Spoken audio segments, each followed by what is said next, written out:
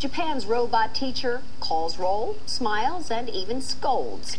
The robot's creator says even though his creation is eerily lifelike, it's not intended to replace human teachers.